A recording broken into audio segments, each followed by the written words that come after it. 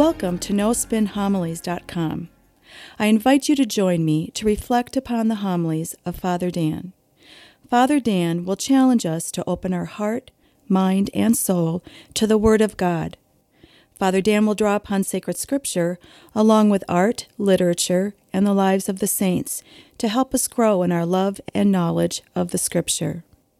In doing so, we can become the living Word of God in this world. Now it is my pleasure to present to you No Spin Homilies.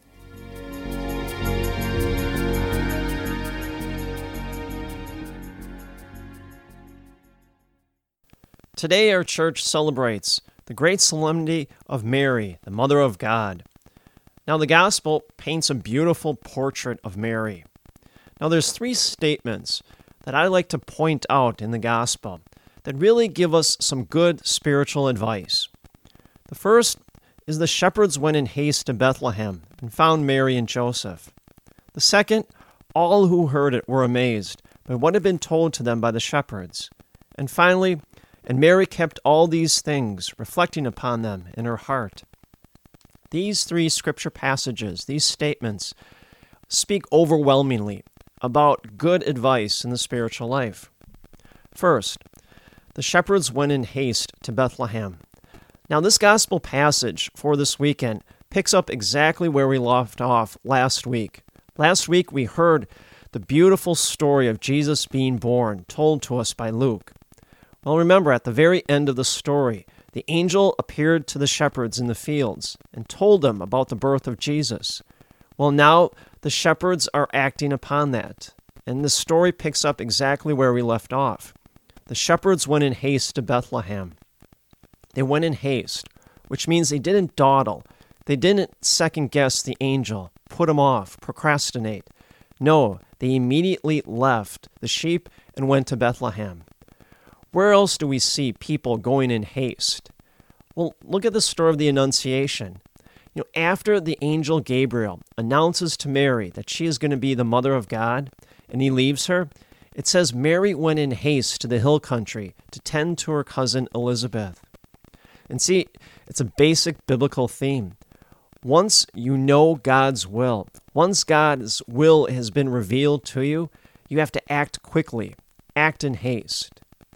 I think a central tragedy in the spiritual life is when we know God's will, it has been revealed to us, and then we procrastinate, and we make excuses not to follow God's will.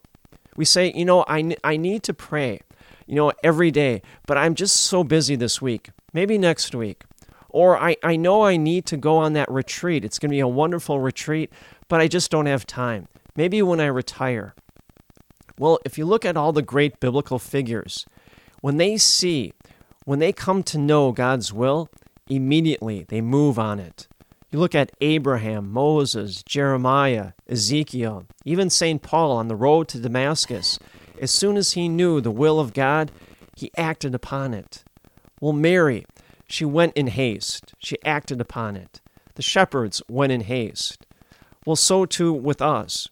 I've said it many times. No one is in this world by mistake. Each and every one of us has a definitive purpose in life. We were created by God for a purpose, such that our very existence is God's specific intention. God wants us to accomplish something in us. What is it? His will. And once we determine His will, then we have to act in haste, move. We can't put it off. We have to follow the example of the great biblical heroes and move and act upon God's will. The second statement that I want to talk about is it says, all who heard were amazed by what was told to them by the shepherds. Well, we find God maybe in amazing or spectacular events. We look back and we say, wow, that was the presence of God there. But I would also argue we find God in the ordinariness of life. Over the past week, we've probably been celebrating Christmas with family and friends, or maybe at work, or maybe just the beauty of nature. We find God in all those different ways. Or just coming to Mass after the consecration. We look upon the altar and we find God. Christianity, I would say, is a revealed religion. And at the heart of revelation is that God breaks into our life. We should be amazed by that. Just look at Christmas itself. God comes into this world. That is something that no one ever predicted, no one ever thought capable of. God, the God of our entire universe that created everything, breaks into our world and is born like us, a tiny, defenseless child.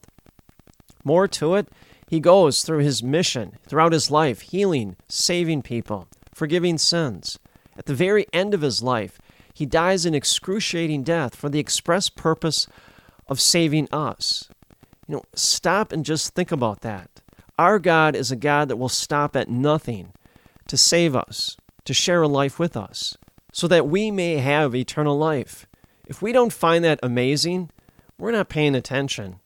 Take it a step further, the resurrection. Again, no one expected someone could rise from the dead, but Jesus did that. And now he gives us the great hope and the promise that we too eventually will rise from the dead ourselves. Remember the story of the apostles. On the night of Jesus' resurrection, he appears to them in the upper room. It says they were astonished by the sight of the risen Lord. Go to Pentecost. It says the apostles were amazed at the power of the Holy Spirit descending upon them. That's why they rushed into the streets and began to speak languages they were never taught before. I'll give you another great example. If you go to Chartres Cathedral, Chartres is a small town which is south of Paris, France. Now in the town is a huge cathedral, and on the outside of the cathedral are statues surrounding the entire cathedral. Now the statues are of saints, men and women. Now what's interesting about their faces, they're all the same. Each saint has a look of astonishment. Their eyes are wide open. And that was deliberate by the sculptor. The sculptor wanted to tell us, send us a clear message that in the lives of the saints, they were amazed, they were astonished at the presence of God in their life. Well, so too with us. We should be amazed that the God of this entire universe wants to share his life with us. Amazement, I would say, is at the heart of evangelization. See, why would we bother to talk about our faith with others? Why would we bother living out our faith unless we were amazed by it? The risen Lord is alive, and he wants to share his life with us, not in just this world, but in the world to come, for all of eternity. If we're not amazed by that, then I think we're not paying attention. The last statement I want to focus on is it says, "And Mary kept all these things, reflecting upon them in her heart." Well, in the quietness of Mary's heart, she reflected upon all the events that she was witnessing to. She reflected upon the meeting that she had with the angel Gabriel and his message. She reflected upon her pregnancy. She reflected upon the birth of Jesus Christ and what the shepherds said about Jesus. Did she understand all of this at first? I don't think so. It was too much for her to understand and grasp. Therefore, she needed time. She needed time to reflect upon all these things, study them, pray over them. See, in doing so, what God did is he gradually opened up her heart, her mind, and her soul, so that eventually she would come to understand all these events. That's why Mary is the patroness of theologians. Theologians are people that study faith and religion and scripture. Well, she is the patroness of that. She is the first theologian of Jesus Christ. Take it a step further. The parables that Jesus always taught in, it was deliberate for a specific reason. The parables were these stories that had this quirky, odd ending that you would never expect. That was deliberate by Jesus, such that what? We would also, like Mary, keep reflecting upon these parables, keep thinking about them, praying over them, always, again and again and again. And in doing so, what would happen? God would slowly open our heart and our mind and our soul to come to understand the hidden mystery of these parables. A great example of this is probably a song that you like. Many of us have songs that we like. We probably heard these songs dozens, maybe 100 times. And we hear it over and over. And each time we hear that song, we pick up something we never noticed before, some little nuance. And in doing so, we recognize, like Mary, something new to the song, and it makes us appreciate it all the more. Well, again, Mary treasured all these events and reflected them in her heart. Well, she didn't really understand what was happening, but she, after a while, after prayer and study, she recognized the power of God becoming man in this world in order to save us. Therefore, we have to take on the same thing. We have to be people of prayer, but also people of study too. We have to constantly be studying about our faith, whether it's art or architecture, or sacred scripture, doctrine, dogma. I often give you that quote from my professor at Mundelein Seminary. He would always tell us, faith won't grow if you don't want to know. Well, if we don't want to know about our faith or study it, well, we're not going to grow in our faith. And so today, Holy Mother Church around the world celebrates the great solemnity of Mary, the Mother of God. And in doing so, like a good mother, she teaches us some nice little tidbits, you could say, in the spiritual life. First, when we know God's will, we have to act upon it. Act in haste. Move. Don't dawdle. Don't put it off. Also, we should be amazed regarding the presence of God in our life. We shouldn't take it for granted. We should always be amazed that the God of this universe wants to share a life with us each and every day of our life. That is amazing. Finally, we should be people of prayer, but also study.